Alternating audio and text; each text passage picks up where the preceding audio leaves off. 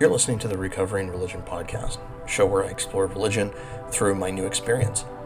This is my personal unconversion therapy outlet, so I hope you enjoy today's episode. For more information about me and what I'm trying to do through this organization, you can always visit Religion Recovery, that's all one word, RELIGIONRECOVERY.com in your web browser, and thanks again for your support.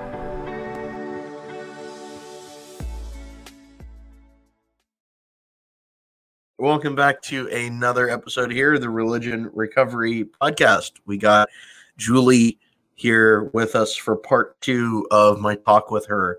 And Julie is our resident mystic here for the show. I just made that official. You are the new resident mystic. So if any shit goes wrong, says resident mystic. Julie, it's her fault if something goes wrong. So I'm just messing. Like, no, don't put that on me. No. I reject that responsibility totally. Do not put that resposibility on me. Like, I mean, we're in 2020. There's a pandemic. Yeah, don't put that evil on me. That's not my responsibility. or evil can also be substituted with the term 2020 also. Don't put that 2020 on me because it's the same thing. Oh my gosh. To me. That is my new saying. Do not put that 2020-ish on me. Don't put that 2020-ish on me, bitch. Come on, right? God.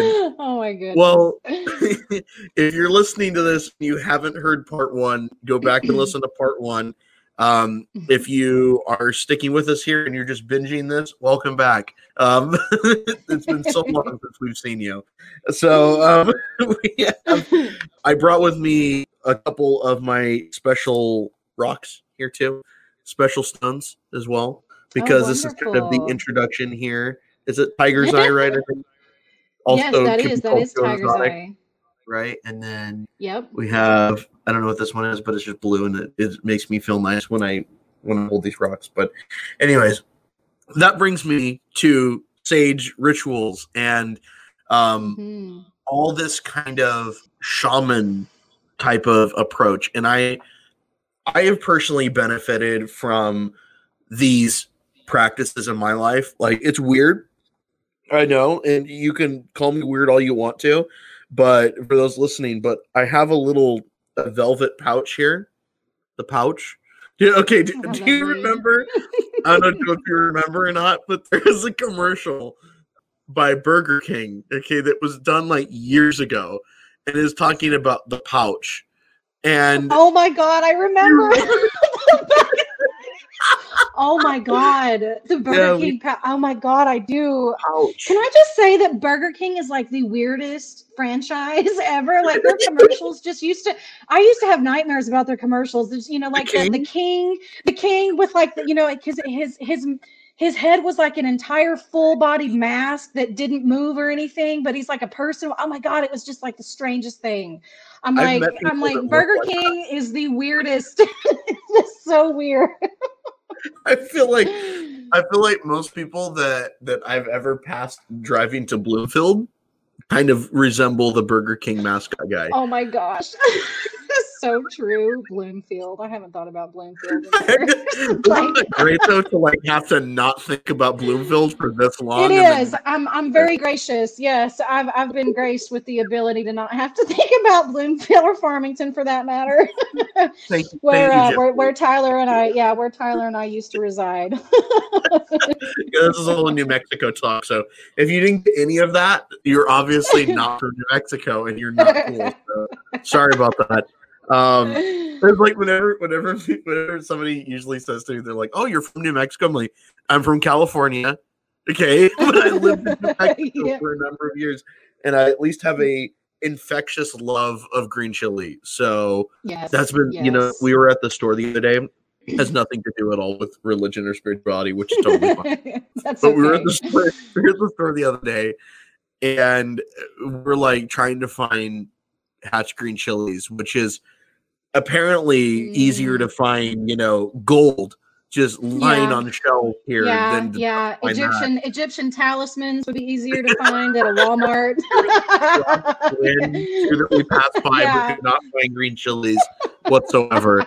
And then I'm so sick of the canned shit too. Not as good. No, I don't know what I'll do if I ever leave New Mexico. I don't think I ever will. I love living in Albuquerque too much. I honestly, and I'm quite rooted here now. I'm married and have a kid and a stepdaughter, and so and my husband, born and raised here. I don't think he'll ever leave. He loves it here, and I do too. Frankly, I'm actually really glad that I've got set roots here. But I do ponder about it. Like, what if I ever move, and I can't get Hatch Green chili?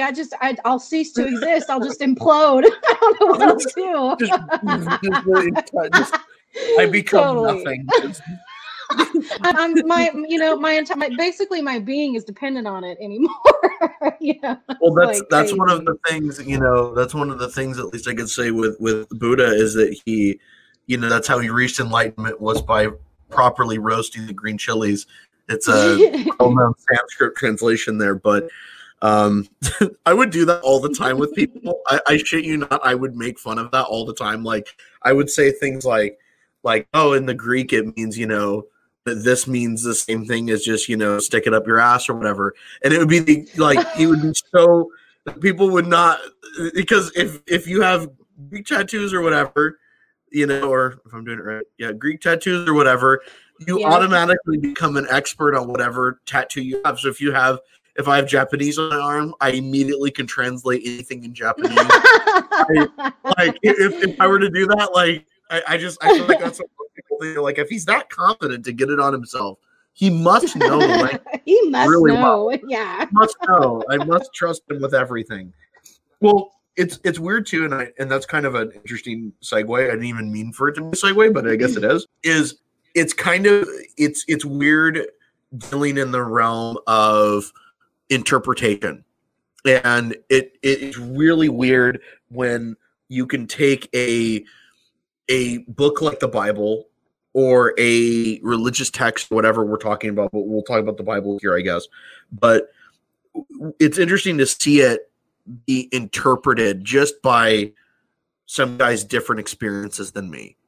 And I've seen that as, like, at least the older I get now, kind of away from Christianity, I kind of see it as, that's probably a good thing, actually, that the book is more malleable than I used to think it was, that it's more flexible than I thought it was. Whenever and I know it's very similar to this too, at least on how you viewed the Bible, and I don't think you view it like this anymore, but forgive me if I'm wrong. I don't think you do though, after knowing you, but where I would just say that pretty much, like, the Bible is just definitive, absolute truth. There's no errors. There's nothing wrong with it whatsoever. And when people that are listening to this come from that kind of background, it makes the next set of topics we're going to talk about extremely uncomfortable. And that's okay. I really don't give a fuck. You can go back and just listen to the first one if you want to, but this one here is going to be good. So I'm wanting to just dive into the weird, the spiritual, the creepy, the supernatural, the paranormal, whatever it is that we have a thin barrier, or as my LDS friends will say, that there is a thin veil in between this life and the next. Do you believe that? Like, do you believe that there are, like, after you die, do we keep existing or not? And it's like not even 9 o'clock in the morning yet, so I'm like, let's get deep, baby. Let's get deep. Yep. No, I'm down. I'm so ready. So, I mean, just in terms of my personal, feelings around those kinds of things, what I would say is that, yes, I have a very strong knowing within myself that there is something of purpose after we die. And, quite a big revolution that I've had around this is my willingness and kind of my okayness to say, I don't exactly know what that looks like. I don't know the blueprint of what that is, specifically, or, anything like that. But I do. For me personally, I feel that there is a knowing within me that there is something beyond, that there is something that occurs after. And I've honestly gone back and forth about what that might look like. I've played with a lot of other ideas. Quite often I'm very taken in by the idea of reincarnation, because as someone who has done a lot of seeking in her life, over the last 5 years or so, it's very apparent to me that we don't figure it all out in one lifetime, right? We don't get to experience the all-encompassing truths and knowledge and wisdom and things. I mean, you just can't get it all in one lifetime. So for me personally, I'm someone that actually very is intrigued and open to the idea of like reincarnation.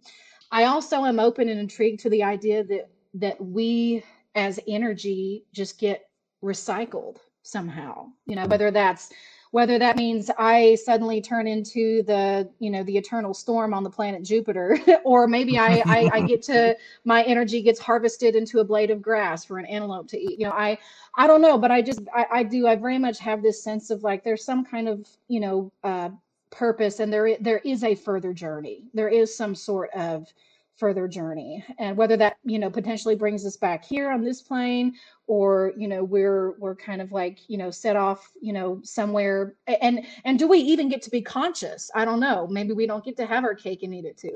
Maybe our energy is just recycled. I just and it's fun for me to talk about this stuff, because for so many years I was just repressed and not allowed to even think about these things, right? Like it's just so, you're spinning in the face of Christianity if you even like allow yourself to think about these things, right? Like there's no permission, to even think about anything other than up or down, heaven or hell, whatever. Christianity is very black and white, and in Western Christianity, fundamentalist Christianity is very black and white. And what I've uncovered in my seeking is that's anything that's portrayed spiritually as black and white, as far as I'm concerned, is untruth.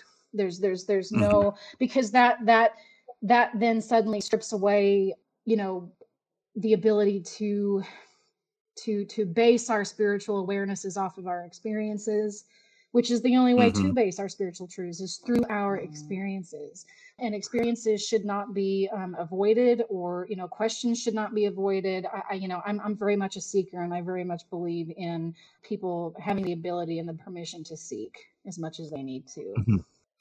And do you think, like, I guess on here, like, kind of a broader question is, I follow this author who is so taboo in evangelicalism, but I follow him just for that reason, and I've always followed him just for that reason.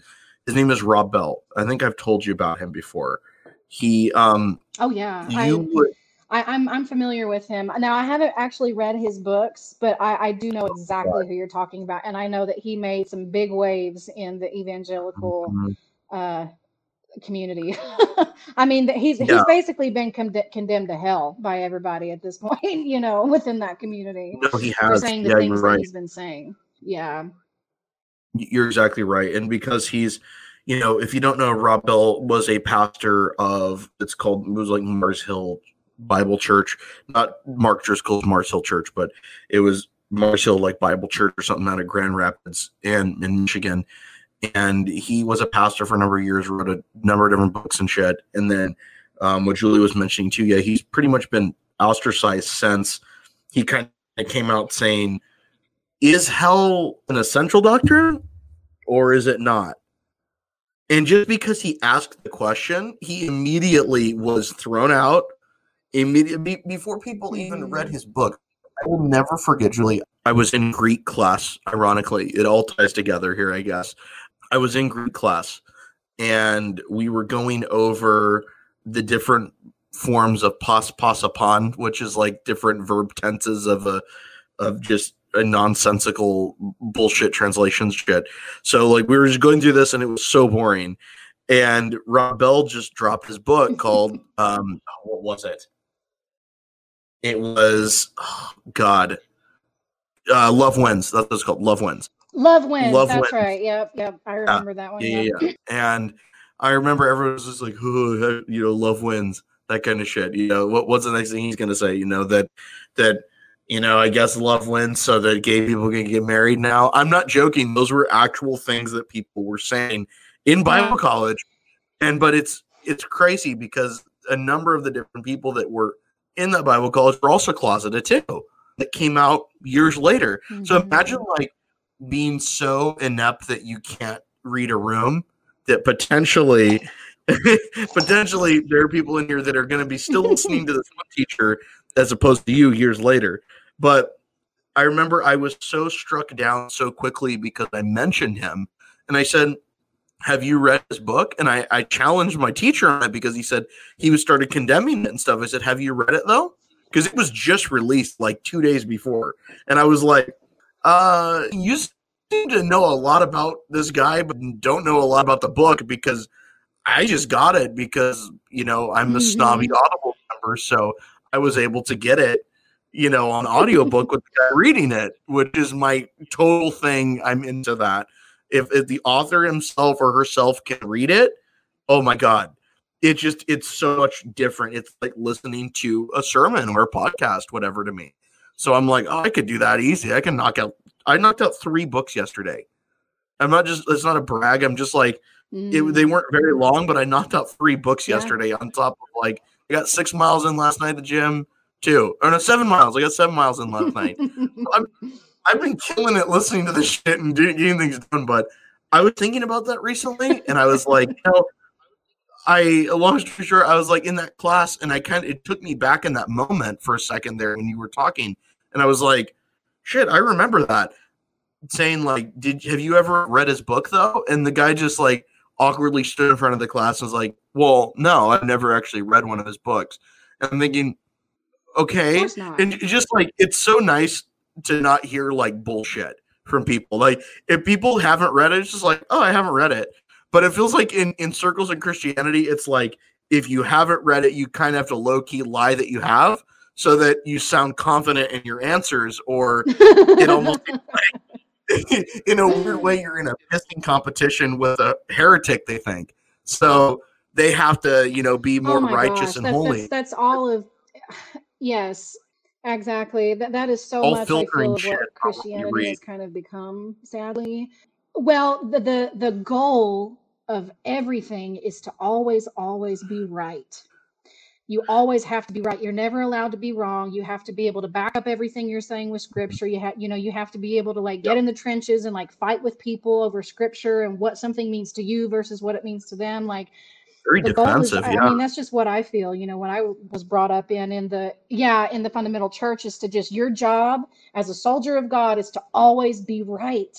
And I just, you know, beyond right and wrong, you know, on the other side of right and wrong, there's a meadow where everyone gets to just exist, right? Like I very much have kind of let go of these ideas of like right and wrong or good and evil, honestly, because I just feel that they're oppressive, destructive, and just divide so much, you know, of our world and our culture. But, you know, that's, you know, and that is a very evangelical kind of, you know, ideal, right? Is that you have to be right. You're constantly like, you know, arguing scripture and stuff like that. And, politics. You know, for someone like, you know, Rob Bell, who came out with that book, Love Wins, which pretty much kind of, you know, paints a very different picture of like hell.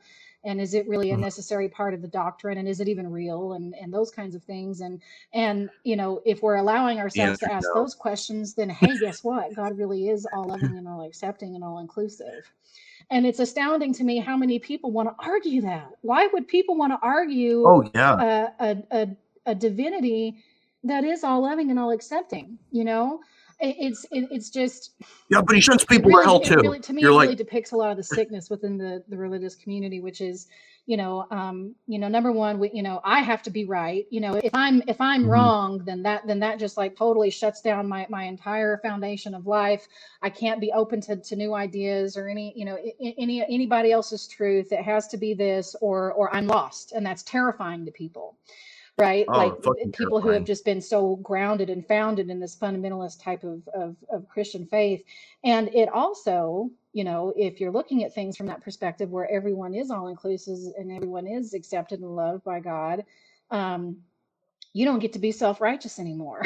You kind of, at some point, you kind of have to say like, you know, God is loving and accepting of everyone exactly where they are in their lives, you know, in their truths and their struggles and their challenges and their suffering and their differences, you know, there is room for members of the LGBTQ community to exist. There's room for poor people to exist and to hold reverence for those kinds of. I mean, just everything, right? It's just a plethora of of everything. I don't know. I'm just constantly going back. The things that I ask myself when I find myself like spinning out, or if I'm doubting myself or the knowings that I have spiritually, I just consistently tend to go back to either God is all loving or he's not. Either divinity does hold space for all of creation and everything within it, or it doesn't. And in my experience, I've consistently come back to the truth that God is all loving and that there is room for everything. Otherwise, I mean, we wouldn't be here, or I'm sure if there was such a, fire and brimstone God, I mean, and if there were really things going on here that God hates and so forth, I mean, why wouldn't he just be throwing us in the pit already? Just, oh, you're not obedient enough. You're not good enough. You're not whatever. We're just going to toss you to the side. And I feel like Western Christianity has just kind of painted God as this just like a big ass Santa Claus in the sky, right? Like, oh, if you're good, maybe you'll get to go to heaven, maybe if you're good, but if you're not, then you're just, you're shit out of luck, right? If you don't abide by all these laws, and if you don't adhere to all these truths that your pastor is telling you, or that your priest is telling you, even though it has nothing to do from your perspective or experience, and you can't even identify with it because this is just one person's view, like, I mean, it's just crazy. It's just all kind of ludicrous to me when you start looking at it that way.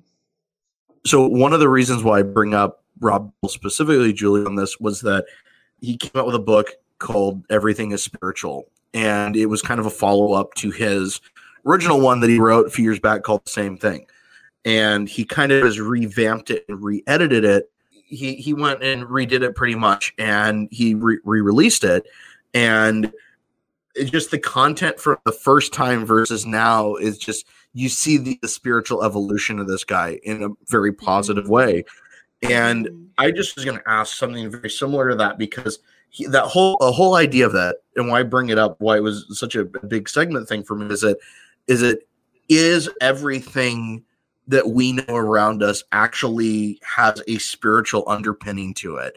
Because that's one of the things that I want to get to you about with mysticism and shamanism and stuff too, because I feel, at least my personal opinion, I feel like there is a connection there, but I wanted to find out from you what you thought on that. Is there underpinnings of everything that we see right now? Is there actually like a spiritual side to this world? And if there is, how do you get in touch with that spiritual side? And like, what have you kind of experienced in that world? Well, the story that comes to mind in terms of how I kind of want to answer that. So Father Richard Rohr, I was listening to a talk that he did fairly recently, and he was talking about this monumentous occasion where he got to go to Assisi, where, and he's a Franciscan monk, right? St. Francis of Assisi. And this was like the first, hermitage that he was going to go on to this place where this individual is that he feels like he knows. And I've actually done a lot of studying on him through Richard Rohr's classes, through the Center for Action and Contemplation. And St. Francis was quite a remarkable individual. I would highly encourage anybody to study him a little bit in his life and his messages.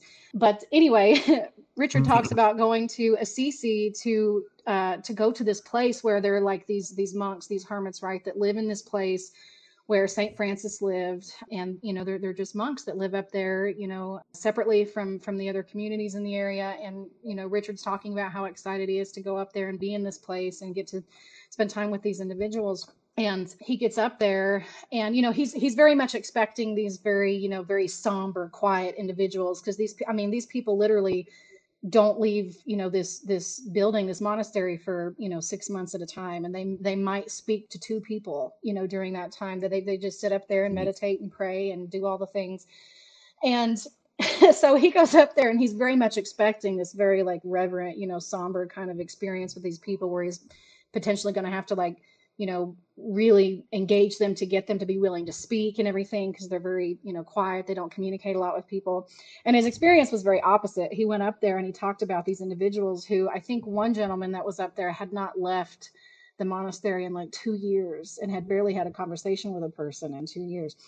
And, Father Richard's up there and he's like engaging with this person. And this guy is just so excited to talk to Father Richard. And he just can't get him to shut up.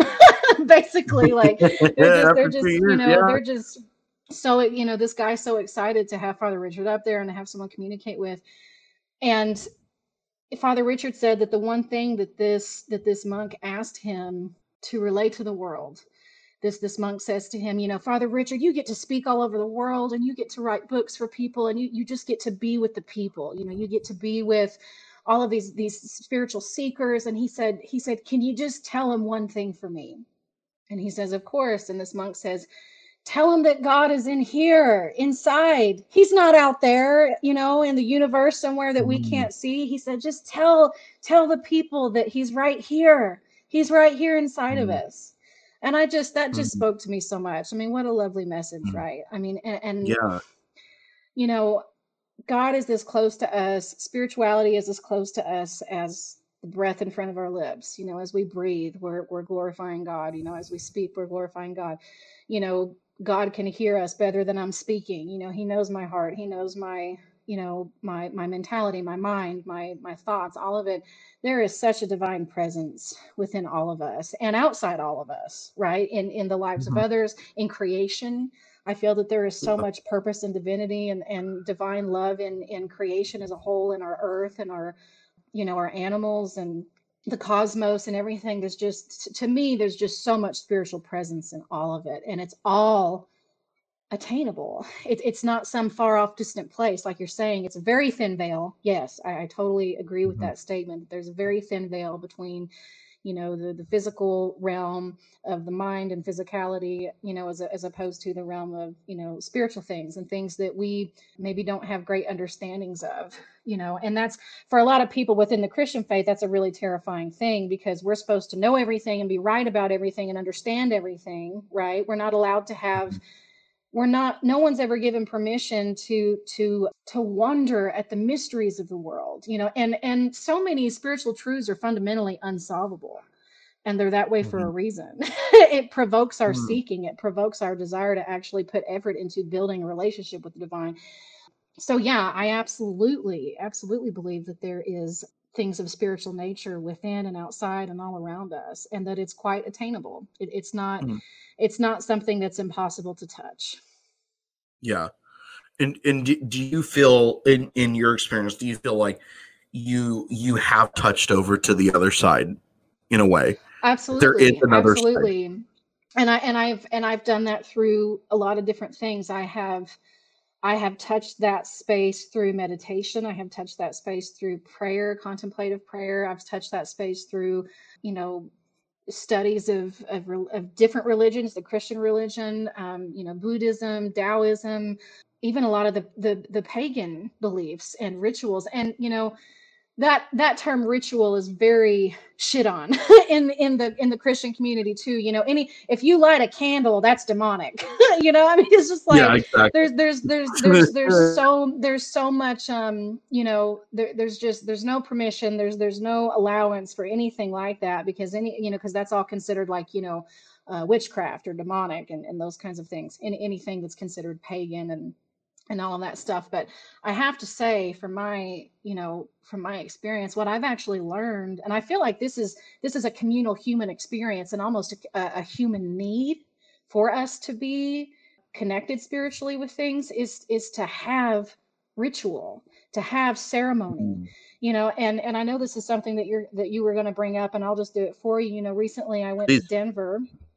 I stepped into I'll call it a beauty ritual. There is a gal in Denver who owns, oh my gosh, what's it called? I'm going to botch it. Oracle Offerings or something like that. Anyway, her name is Bree Bird, and she is, she's a beauty mystic in Denver, and she incorporates things like Reiki and tarot and shamanistic practices into Western beauty rituals. So I went to her because I just needed a change. I'll just be frank. My husband and I have probably got through one of the most challenging things we'll ever experience in our marriage recently. And, it was just really important for me to have some kind of experience of like shedding and starting fresh and all of that stuff. And what, that in itself, that's ritual, that's ceremony, that's a very pagan thing. We'll just call it what it is.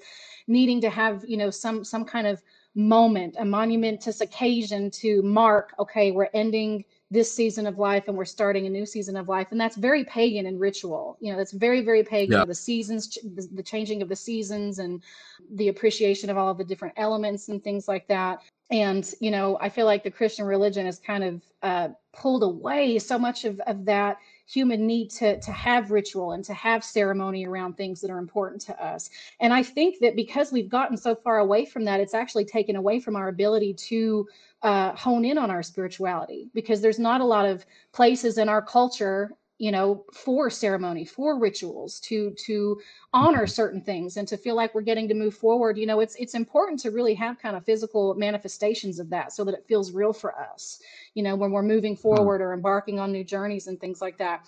So I went to Denver, and she, I kind of explained to her kind of what was going on in my life and, why I was wanting to do this. And she helped me kind of nail down some colors, and so my hair now is blue. It's blue and purple, honing in on that that throat chakra color, the blue color of your throat chakra. Honing in on your voice and just being confident and speaking your truth and those kinds of things. And so she dyed my hair, she cut my hair, trimmed it, and actually gave me. She made for me a little pouch with some of my hair. She put some oils in there and some wax in there, and she was providing me something to use for a new moon ritual when I got back home to do in a few weeks. And I've done new moon rituals before, so I kind of had some context around it, but just to give you some context around it, new moon rituals are very much, letting go of and inviting in. What are you wanting to release, and what are you wanting to invite into your space and your journey?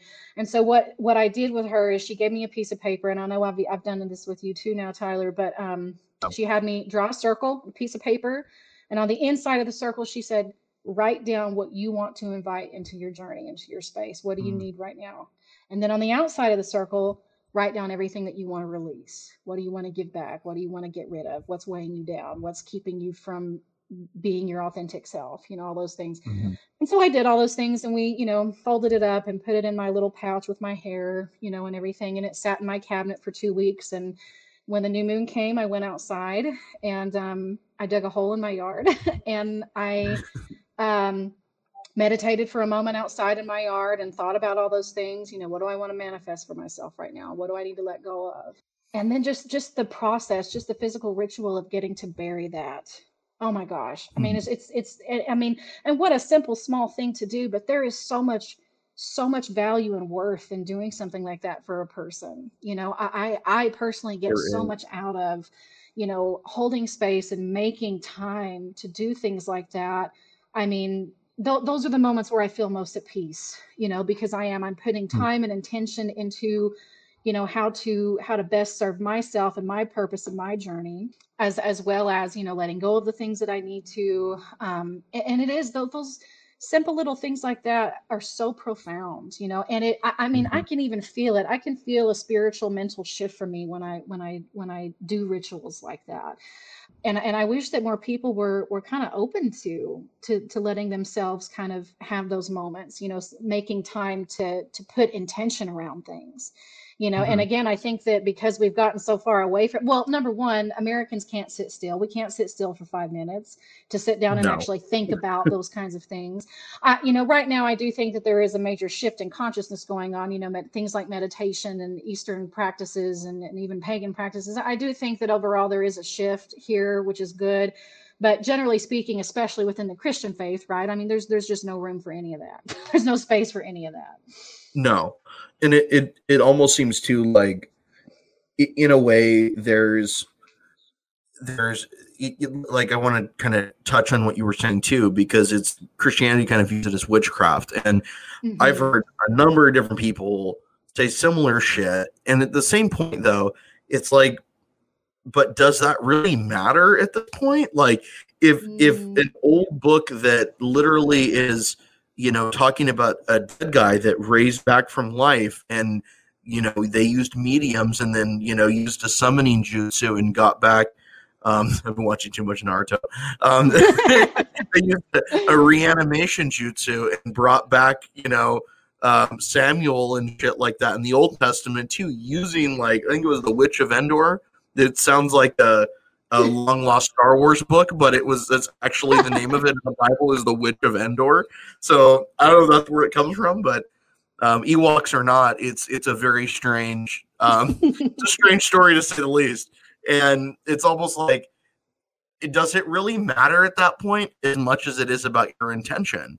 That's kind of my question, is like, if it's witchcraft or not, I don't really give a fuck at the end of the day, as long as what's your intention behind trying to do this shit? Yeah. And like, for you, is it like grounding? Is that like the kind of, what's the emotional benefit in your brain at the end of this? You're like, okay, mourning over, now I can, it's like grief cycles where you're going through like that time, and then you're like, I'm processing, okay, and then I move on. Here's the end point. Is that what it is? Because that's how my brain is like interpreting it. Sure. And yes to all of it. I mean, rituals can mean and manifest so many different things for different people. But for me, yes, I will say that doing those kinds of things, it's really, and it is, what's more important, the intention or the action? And I will say intention every time. Intention is the most important thing about anything in our lives. It's not even the action of, it's the intention behind. That's the most important thing in a human life, as far as I'm concerned. And, when I do make time to do these types of rituals, you're making time for yourself. You're setting a space of reverence and honor for yourself. And that in itself, kind of gives you more of an ability to touch into things of a spiritual nature. I'm being kind to my authentic self right now, what I need, and that makes me feel good. And so I'm open and vulnerable now to actually receive, messages or presence from spirituality and the divine. And it is extremely grounding. It is extremely grounding to do things like that. But the other thing for me that's really important in these rituals, and I think honestly is why I do it, and why humanity as a whole has been doing these types of rituals, for centuries or whatever, is because it makes it real. It makes things real. It makes transition real. It makes embarking on a new journey real. It's not just some, oh, I'm waking up today and I'm just choosing to, to think a different way, or to, let go of something. If you really don't take the time to sit down in ceremony or ritual to really embrace that and give it some reverence and some time to manifest itself, you're just going through the motions. You're sleepwalking. You're not even living your life. You know what I mean? And so these rituals really give you time and space to actually get present with yourself and get present with your life, and actually, get something out of it. Basically, I feel like. Which is like, it feels like in my mind, that's like what you said there is perfect. Because I was just about to say, like, I heard a comedian recently say, I think it was on Twitter or whatever, it's one of those like screen grabs, whatever, from the comedian's account. And he said all these white women out in Southern California be lighting sage and everything, when they don't realize that they're the demon in the house. And I'm thinking, like, that was actually like low key though. That was actually really good. Not gonna lie. I was like, okay. I told Xavier showed that to me. I was like, I feel personally attacked by that. Did you show me that because I said, but he's always show me that? And he's like, I'm not saying anything. I'm like, well, I feel like that's such a good observation though, because in a way, like, if you aren't taking it seriously, or you aren't really thinking of the implications of what it means, then it is just religious rote nonsense. And that's the thing, like, it would mean nothing, in my opinion, would mean nothing if there is not a thought behind why you're doing it. That's the whole point of it. Like, shamanism, mysticism, all of these things seem based around, like, you understand, right, that there's shit going on in the world, and you understand how it affects you, and you're part in it. And it's like, in a way, in a weird way, like, yeah, we bring a lot of the bad energy, in my opinion, too, on ourselves. Like, and it almost seems in a weird way. That's why I saw this video of like saging, and I want to talk about this just for a second. That's okay. Like, because I talked to you about it before, like about like I wanted to sage my apartment, and a weird thing for me was like I had to get over the hump of awkwardness of trying new things or experimenting new things within other spiritualities. And I was like, saging my house was always a thing. It was persona non grata. Mom always did it. I thought she was crazy, blah, blah, blah, blah, blah, blah. And I was like, oh, you're bringing all the bad juju on yourself, right? To quote Andy Fordyce. I was excited to bring all the bad juju on me. It's true though. It feels like there was a lot of that I was believing for a long time, that whenever Mom would call in a Navajo witch doctor, which by the way was a very common thing from where we're from in New Mexico, there's a huge tribal influence from the Navajo Nation there that is extremely, I'm not sure, is it animistic? Because it's talking about, like, I can't remember what it is, but there's like different terms of different religions, whatever, that are kind of based culturally. But I know that it's a lot of paganism for sure, a lot of just kind of pantheism too, on like how they view the world. If none of this makes sense and it's too early for it, just that we're all in one with nature and all is God, we are God, all is God kind of thing. And that's kind of like the mindset, which is eerily similar to so many other religions and so eerily similar in so many other rituals that I've done for other religions too. But anyways, the saging part was weird to me at first, but then I saw a video about it where this chick actually saged herself first.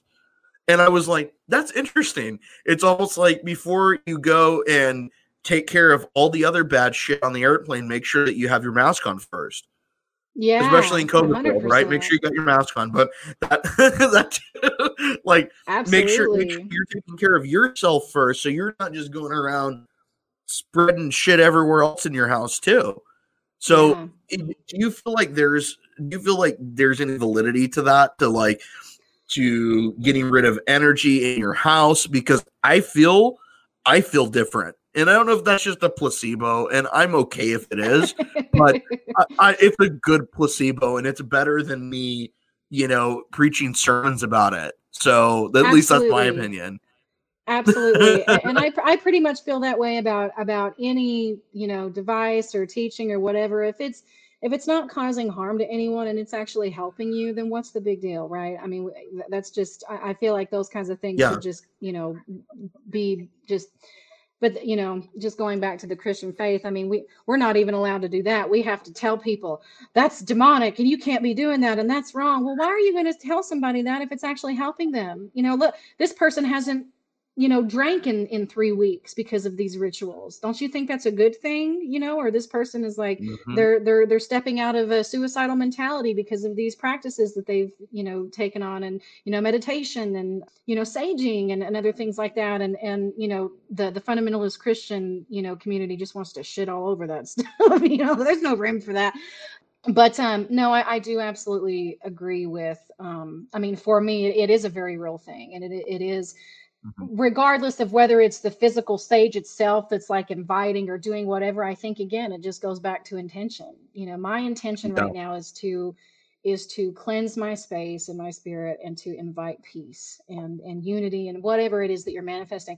And I'll just tell you, when I do a sage ritual, like if I'm saging myself or my home or a certain space in my house or whatever, I'll just tell you kind of the chant that I tell myself. And I like what you said about the girl who actually saged herself, because I do that before I do any saging anywhere. I always sage me before I do anything.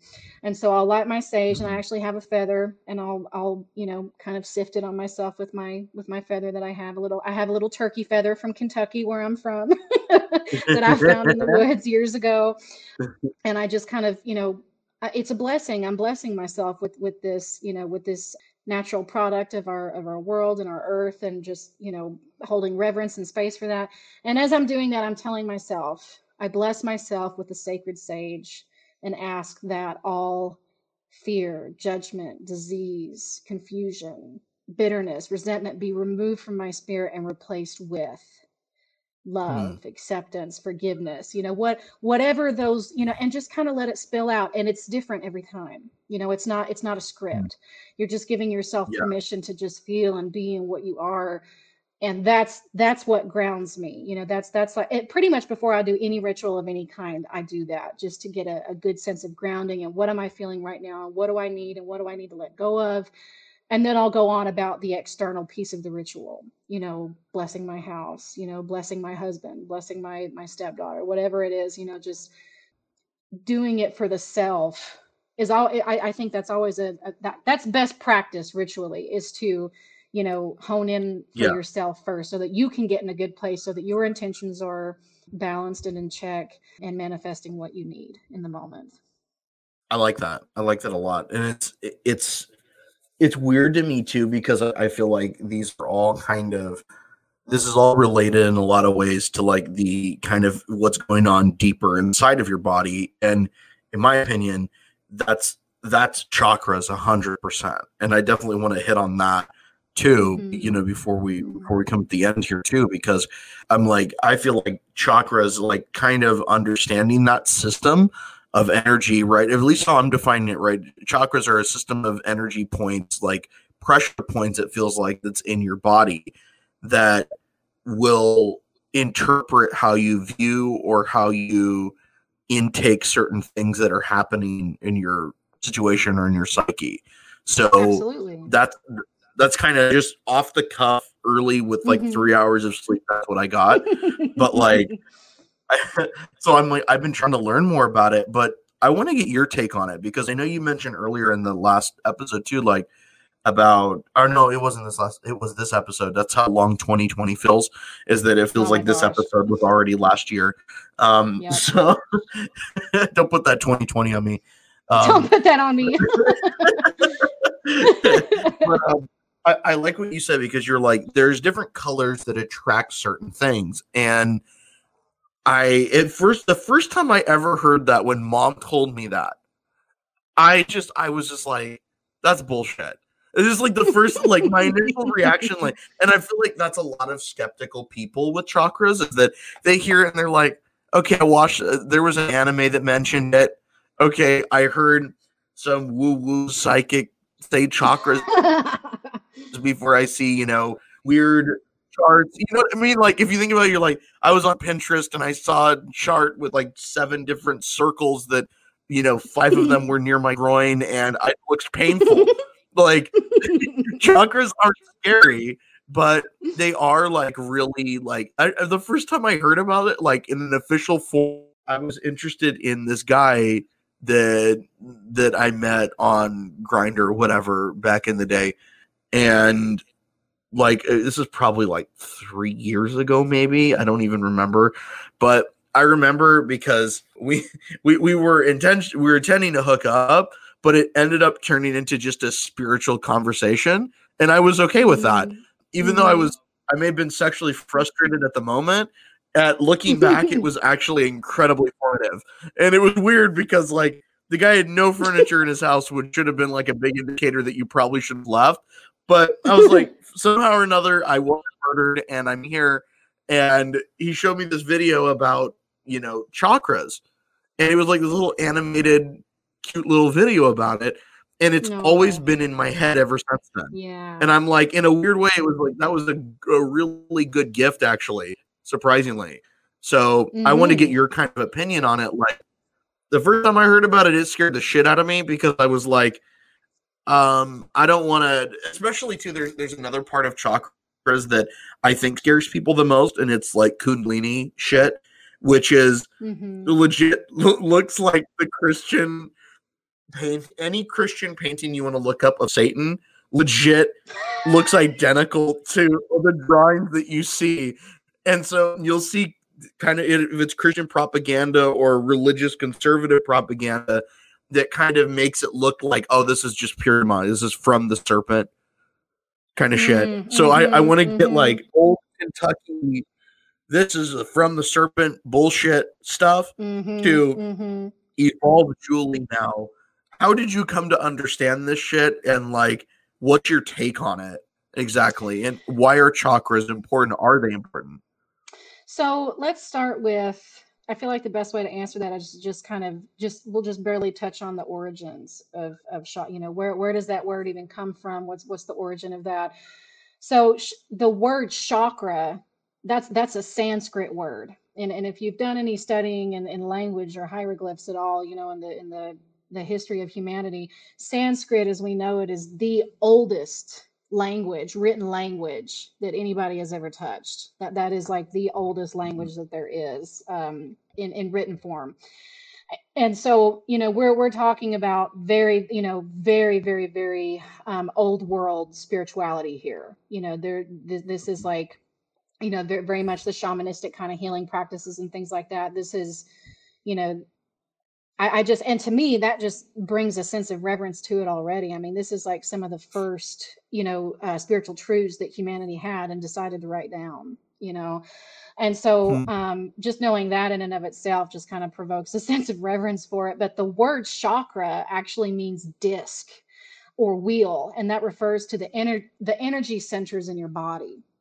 And, you know, every wheel's kind of spinning and doing its own thing. It's got its own purpose and that kind of stuff. And, you know, every chakra has, you know, its, like I said, it's got its purpose, it's got its manifestation, the things that it touches, you know, within your body, within your spirit.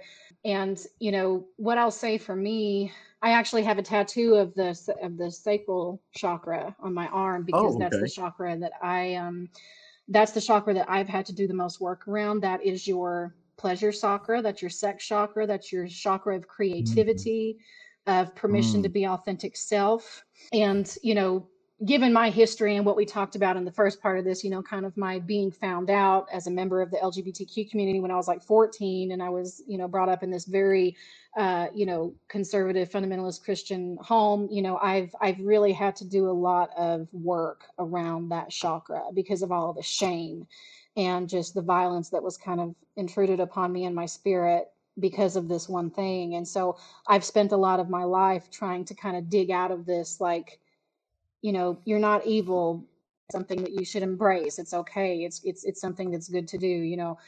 And so that's why I have a tattoo of that as a reminder of all the work that I've done around that chakra, to get that chakra balanced out and to respect that chakra and the place that it has in my life. And so every chakra kind of has its own, you know, purpose and its own reflection of your humanity. And if you know, if you're just kind of going and you know, I'm really not like a mystic around chakras. I don't know as much as probably anybody else. I've just got very basic knowledge about this stuff. But you have like your root chakra, and that's red, and that's your root chakra. That's the chakra that grounds you. And so a lot of times when you're you know, when you're meditating about that chakra, they'll do guided meditations where you're thinking about the earth, you know, and you're like rooted to the earth, and you're, you know, you're grounded and you're in control and those kinds of things. And then you've got your sacral chakra, which, like I said, is your pleasure chakra, your sex chakra, your chakra of creativity. And then I honestly don't know what the next one is called, but you know, and then I think it's your solar plexus chakra. Yeah. And that's like a chakra of love and self-acceptance and that kind of thing. And then you've got your throat chakra, which is blue, and it's just about, you know, personal power and verbalizing your truth. And then you've got your third eye, and then you've got your crown. And so that's basically just kind of a rundown of what those are in your body. If you want more info on that too, like, I encourage you, just Google what are is it 7 or 8 chakras? Do you remember, Julie? There's 7. The seven chakras. Yeah. 7. Okay, cool. So yeah, so look up the 7 chakras. If that was cutting out for you, if you didn't hear that last part, that's cool. Just look up the 7 chakras, and exactly what Julie's saying is right. Like, there's these like energy discs in a way that are all just kind of making up parts of the whole of your body. It seems like have, you know, drastic effects on your day-to-day life. If that's releasing energy, if that's storing energy, if that's having the energy in a way turn against you. And what I mean by that is, like, in terms of stress, anxiety, pain, that kind of shit too. We're not also saying too that if your chakras are perfectly aligned, you will never get illness and you will never die. Thus saith Tyler and Julie. No, but right. You know, it definitely would help, I would imagine. And like I got my chakras aligned and everything like about a month ago. And it's weird. It is a lot of like clarity in a weird way. Like after you're done, you don't realize that there's a lot of shit that you have kind of pent up in there until you kind of dive deeper and explore kind of your inner mind and your inner psyche a little bit more. Absolutely. That's what I'm and thinking. You know, absolutely, and I agree. And a term that comes to mind, our bodies are our house for our spirit. I mean, it just is, and so they are so intertwined. A lot of people get caught up in the fact that they're like such a separate thing, but they're really not. They're very connected, and they very feed off of each other.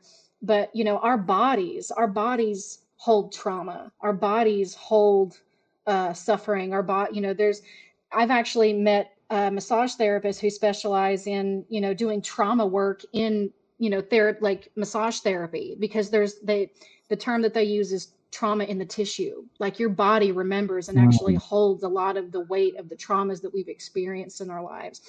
And That's you're crazy. crazy if you think, yeah, and you're crazy if you think that doesn't affect things like your chakras, your bodily balance, your energy balance, your spiritual balance. Those things really affect that stuff. And when one's out of balance, it's basically all out of balance, right? So the more we can put, the more intention we can put into kind of trying to address, what are my needs, and what do I need to work through, the better we're going to be, the healthier we're going to be, for sure. And it's like imagining if you have, one tire that's, completely different from the other three that are on your vehicle. It will have effects. I mean, definitely. If you don't think one tire makes a difference, please go down the I-17 in 120-degree weather and tell me differently in Phoenix. Yes, it does make a difference. And if it's off a little bit too, you can have, this is the whole thing of like alignment issues. If you think of it just in terms of a car or whatever, if you have alignment issues, it's going to affect everything else in your vehicle too. So like 100%. if you can't have that shit right, I mean, what else are you going to get right? And that's maybe some of the things, if you feel spiritually stuck, like I felt before, where you may be in a new journey or whatever too, maybe it is related to your chakras perhaps. And maybe that's your body trying to tell you something. At least that's what I think. I don't know if you would agree with that or not. I would totally 100% agree with that, because like I said, I mean, it's all connected, our body, our mind, our spirit, our soul, our mentality, all of that stuff just feeds off of each other. It's all bouncing off of each other, 1,000 times a second. I mean, it really is. So like you're saying, if one thing's off, it's all going to feel off. And that's, I know for me, it can become overwhelming trying to think about how to, heal yourself and take care of all these things. But I would just say, just start with one thing, and that's really enough, and let that be enough. Just start with one thing, whatever that is for you. If it's a chakra, if it's a ritual, if it's meditation, if it's prayer, whatever it is, just start with one thing and just hone in on that one thing. And then when you start to feel good and you've got that practice, kind of leveled out, and it's easy for you to get into, then maybe start with something else and just kind of work your way into whatever direction your body and your spirit tells you to go. Definitely. And I was going to say here, not to be so unnatural with our conversation flow, but I was going to try to fit the last two questions in here really quick, and then we can call it after that, because we're coming up on an hour here. So I'm curious, because these are ones I definitely wanted to get your idea on. So like, I guess in terms of evil, because I know these are like questions that normally come up, at least questions that I've been asked too. Is it, how does your view of evil kind of help assist with your worldview on things? Is there a view of evil that you have that's not hellfire brimstone, but like how you view, like, if evil things happen, why do evil things happen? In that case, then that's kind of like a existential human crises it feels like we all go through in a way. Sure. Well, kind of like I said, previously, and maybe I touched on this in our first talk a little bit, but I mean, I am someone that has kind of let go of these ideals of like right and wrong or good or bad. I just feel like I feel like those terms can actually produce more harm than good. I just want to meet people where they're at in their journeys and just hold space for them. And evil, quote unquote, sin, like I said, what are those things? There are mistakes. Those are the things that help us learn and grow. And I feel like, especially within the Christian faith, there's no space for any of that. We're all just kind of taught to just try to get through life without failing or falling or suffering or anything. Like your goal, especially and even just in Western culture in general, is like everybody's just supposed to succeed, right? And success can only teach you so much. Like after so long, success only has so many lessons to give you. And then the real, journey of evolution and the real journey of coming to the authentic self is quite often through suffering. And what provokes suffering is the bad stuff, quote unquote, the evil stuff, the sin and all that stuff. And so I just have a sense of reverence for those things, because that's our sin and our evil, our badness. I mean, it's just got so much stuff to teach us. And it's not something that should be feared. I don't feel, these are the ways in which we learn and grow, and so I actually have a sense of reverence for things like sin and suffering and evil and all that stuff, because it's, the human experience, we don't learn anything the easy way. A pastor can sit up on a pulpit and tell us, don't do this, don't put your hand in the fire. What are we going to do? Because we don't know. You don't know until you put your hand in the fire. You don't understand that lesson. You don't understand that journey until you do it. And so I don't know. I've just kind of reached more of an acceptance, just kind of this peaceful acceptance for the way the world is, and in terms of your question, why do bad things happen, or why is there evil in the world? I wouldn't even call it evil. I would just call it, a manifestation of events that just lead to certain things, and I don't know of a better way to explain it than this. When I was working, I work in child therapy, and there was a case that came in one day, this child, and I'll spare you the details because it's horrendous. But at the end of that day, I called my therapist and I was like, I need a session today. I need support. I need somewhere to process this. I just saw like the most horrendous thing I've ever seen in my life, and I need help. And essentially, through talking to my therapist and kind of just, and quite honestly, my therapist was actually like shocked at my kind of realization around the circumstance that I had been witness to that day. She was, because she wanted justice and judgment. And I was actually, kind of more on the like, oh, I feel like this is actually where my energy needs to put into in this situation. So basically, a parent had horribly abused a child in a very specific way. And the child died. And in processing through this thing, I was like, okay, where is this child? Well, as far as I'm concerned, and this is just my truth, and this may not be true for everyone who listens to this, but this is my truth. That child is in the best place she could be. She's in the arms of God. She's on her further journey. She's away from the suffering. She's away from it. She's as far away from that suffering as she could possibly be. And that actually provokes a sense of peace for me. So that leaves you with the sense of like, okay, who's actually suffering now in this circumstance? And the person who's actually suffering in that circumstance is the perpetrator, is the father, who's now in jail and isolated, has no support, has been completely judged by everyone around him. There's no hope for him. And I found myself I just in that moment just had a well of love and compassion wash over me for that father. Like, here's this person that needs so much help, that needs so much, assistance with probably the traumas that he's been exposed to. He doesn't know any better, I mean, and so I don't know, having those kinds of experiences and those kinds of awarenesses, it makes it hard to just say, people who do bad things are evil and we should just throw them off a cliff. Right. Because there's a reason that those people are like that. It's through their own chain of events. It's through their own traumas. It's through, their own life experiences. And so instead of having this like, well, this is evil and they need to be punished or thrown away, I don't know, the humanitarian in me is kind of more on a plane of like, how do we help this situation? How do we prevent this from happening again? Right. It seems like, people really just want to throw away the bad and the evil, when that's where all of our energy should be going into. It should be going into how do we prevent those things from happening again, and how do we support and get people out of those situations. Does that make sense? Yeah. Yeah. No, it's you have a practical view of it, which I feel is a lot more refreshing than my token word refreshing, if I can say that. It is remarkably nice to hear that, because in a way that doesn't just say, well, some cosmic judge is going to have his day with this person someday, because I think you cut right beyond the BS a lot of times that Christianity puts out there, which is the us versus them type of mentality. It's still us versus them. It always feels like it's us versus them. If it's, well, we're the righteous people, and then there's, the pedos, the child abusers, and all these other fuckheads, which I agree, they are fuckheads and they're horrible fucking people. There's no doubt about that.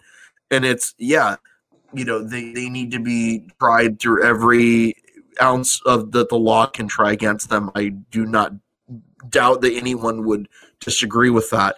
But I feel like you're cutting beyond that bullshit and seeing, isn't it sad that we even had to get to this point in the first place? Yeah. Why wasn't there signs of this before, or else this girl or this child would be alive still? And it's like, to me, that's rough. Like, I can't imagine. In a weird way, like, that's why I feel like Buddhism in so many different ways adds so much kind of clarity to the nothingness of it all. And when you start realizing, you're like, yeah, she's free from suffering, and from what it's called, like samsara, right? What's suffering? You're free from finally the cycle of suffering like this, and maybe it did not end peacefully whatsoever. We know that after we all pass away, we're hoping that there is just peace eventually that happens with us. I feel like that's like the human want in me and in everyone, is like, we just want to be told that it's going to be okay. Because I feel like that's the human part of it, is like, but are we going to be okay? Because, like, I feel like that's the 10-year-old kid in every one of us, right? Sure. I'm trying not to cry, right? Is it like, is it, are we going to be okay? And I felt, well, I would say, I just want to say, because I feel like we are okay. We are okay. We're going to be okay. We are okay. No matter what happens, it's all going to be okay.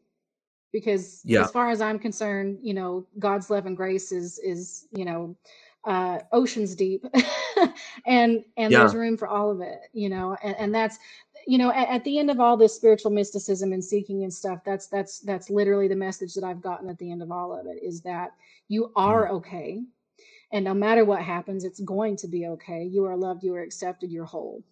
And so that is the message. I feel that's the message in all of, and at the end of any spiritual text anywhere, from now to thousands of years ago, whatever culture you're looking at, I do really feel like that's the message. And I think, I wish more people would give themselves permission to believe that.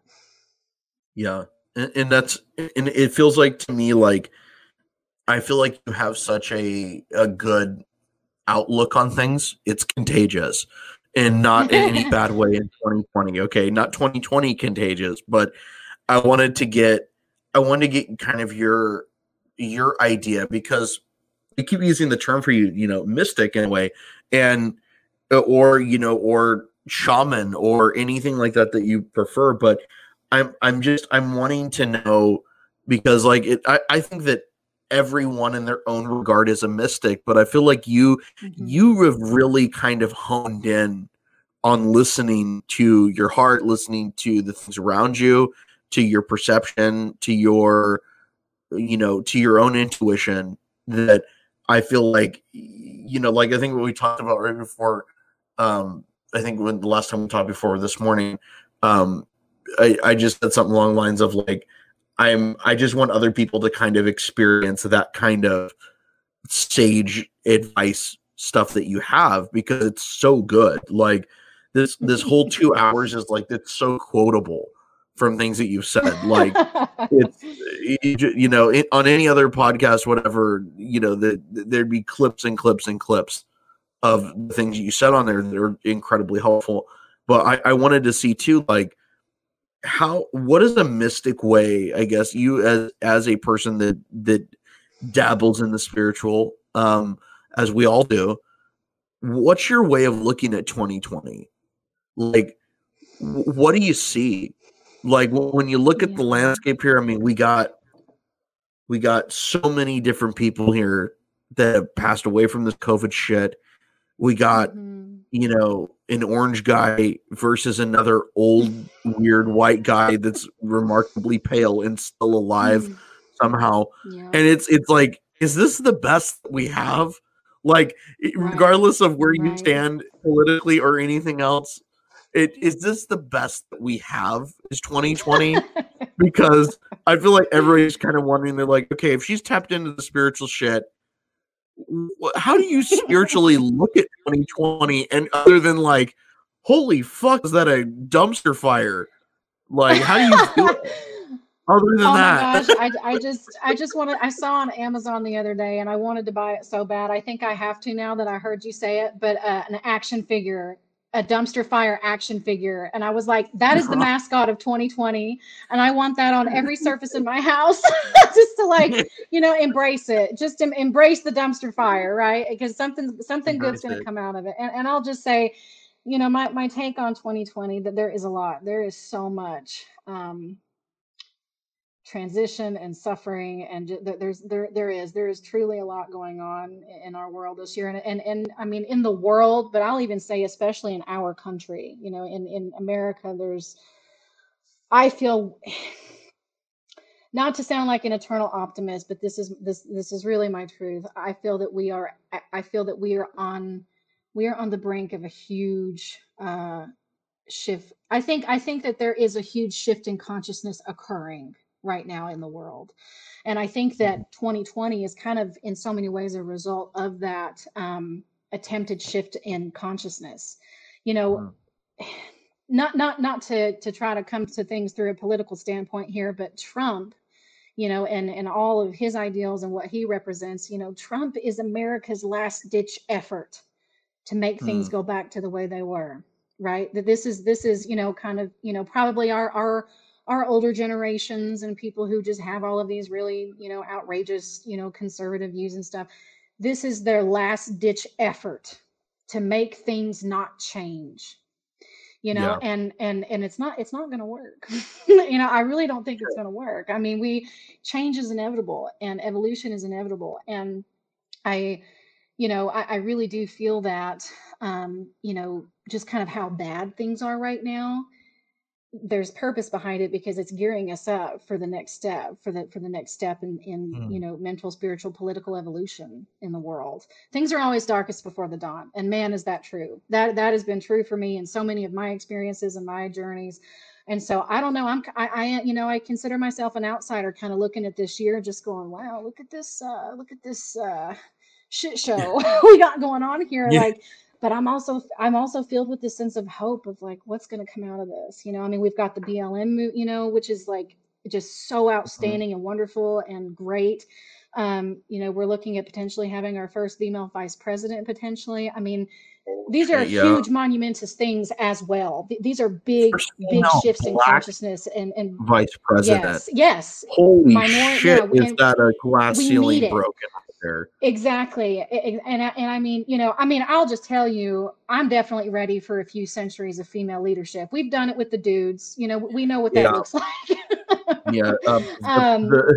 The papacy, and so the presidents. Yes. And there's value in the masculine, but there's also value in the feminines. True. It's okay to you know, to kind of stop and hold reverence for a minute and say, like, look at all the suffering, and, you know, because that is the reality. And, you know, I kind of want to say also, just in closing, you know, the other spiritual practice that I've kind of tried to step into, because, you know, when you think of the word faith, you know, when I think of that word from, you know, the doctrine that I was brought up in with it, it's, faith is just hoping that things will not be as they are, right? What do I want out of life? What do I think I need? What you're just basically just, you're just asking God for a wish list all the time, right? Like I just, perpetual Amazon wish list. Yes, exactly. Like I want this. God, give me this. I want a bigger house. I want a bigger car. I need, just give me all the things. And so faith, for me, growing up in the fundamentalist Christian, kind of community that I did, that's really what faith was to me, is just like wishing for shit all the time, right? And really holding no appreciation or reverence for the world as it is. And that is a teaching that Father Richard has been touching on a lot, which is, why can we not have faith in reality as it is? This is the world that God's given us, this is the world that is, this is the universe. Why is it so challenging for us to just have faith in reality as it is and believe that, that there's purpose in it, that there's a reason for this suffering. There's a reason for these things. And so hearing that really altered my perspective of what faith really is, and I'll tell you, the peace that comes with learning how to accept the world as it is and finding the beauty in it. That's where real spiritual peace comes in so many ways. And so I would just say, 2020, give me all you got. I'll also mention in closing, this month we've got 2 full moons and Mercury retrograde hit yesterday, so we're going to come to our better selves if it fucking kills us. Okay. Like the universe is like, I'm getting all these fuckers to manifest their best selves. If it's going to kill them, I'm just going to keep throwing stuff out there so that we can grow some. It's time to evolve, right? So I just have a sense of faith and reverence and appreciation for the world just as it is right now, and believing that it's all going to be okay. And like I said, we are okay, because what's the worst thing that can happen? The world gets blown up or some ridiculous thing. And then what? We're just reconnected with our source that was already there to begin with. So that's true. So that's kind of my take on 2020. What's the worst that can happen? Exactly. I didn't work on my Joe Biden voice, and then I could ask the exact same question there too. But I'm hoping for it to give equal airtime of both sides. But oh my God, I'm so happy though to have had this entire experience today, because it was an experience to me. Like, as it always is talking with you. Like, I definitely want to get you on again before the end of the year if our schedule can line up, because I want to get you on it for a few more too. Because I think like I want to go over with you. Like, I want more.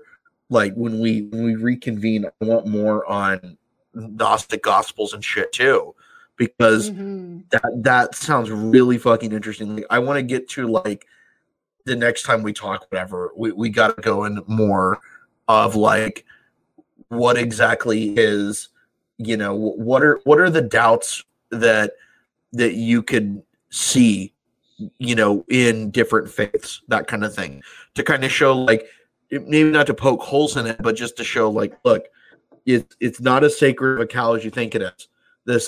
There's a lot of information out there that is totally being used or weaponized even by the church to keep women oppressed, to keep women out of leadership. Especially by the church. Especially by the church. Absolutely. Yeah. Yes. 100% agree with that. And that's something too, where it's like the church will have a very strong argument against that, but I don't give a fuck. I would really like to hear your opinion, because I've heard their opinion for centuries and for thousands of years. So it's very like nothing's changed, obviously. So anything progressive or new, I'm interested to hear about too. So we got to get your take on that shit too next time. But absolutely. before we end though, I was going to say again, how can people get in touch with you and find you on social media and everything as well? Sure, absolutely. So I welcome anybody that would like to just enhance their spiritual community. Anybody that would like to have conversations with me about anything, I'm so open to that. I love having dialogue and discussions about this subject.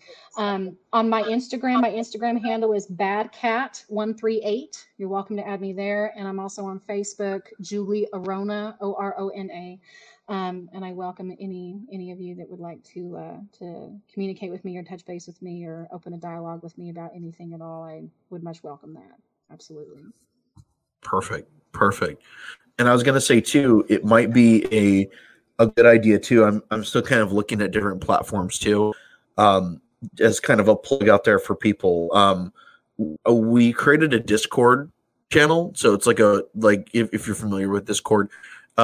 It's pretty much like a chat room kind of thing in that idea where people can pose questions, people can interact and everything too on Discord. They have like their own app and everything too. So yeah, it's all free too. So that's something too. I'll have to put in the link as well whenever we publish this one to kind of get some people maybe added to that. And if there's questions that come up, please ask. I mean, I would love to come back with Julie here, before the start of the year with some questions. What questions do you have? Or is there rituals you're trying that are working that maybe we haven't heard of? There's all new kinds of shit that's happening all the time and being invented by people. So I would love to get your take on it as a listener. If you want to give me your feedback, I'd love to hear it. You can also connect with us on our podcast page as well. Just through Instagram, this Religion Recover, I believe it's called Religion Recover. I still need to verify that again because it's too early in the morning for my brain right now. But Religion Recover on Instagram. You can follow me personally, Tyler S. Montgomery. My first name spelled weird, Tylor, just so you know. But we'll be back here in the next couple weeks with some new content for you. Please get in touch with Julie if you have questions too. Man, freaking let us know. We would be more than happy to field those for you and figure out what's going on with your life too. So other than that, Julie, thank you.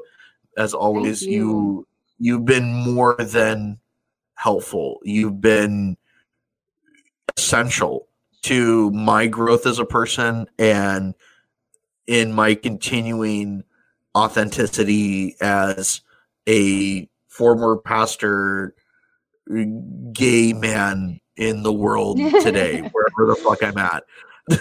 So thank you, I appreciate you more than a podcast or anything else. I appreciate you, honestly. Thank you so much. Thank you. And thank you for giving me a place in your life and in this podcast to just have an opportunity to minister about my experiences and how it can help others. And I really appreciate it. Thank you so much, friend.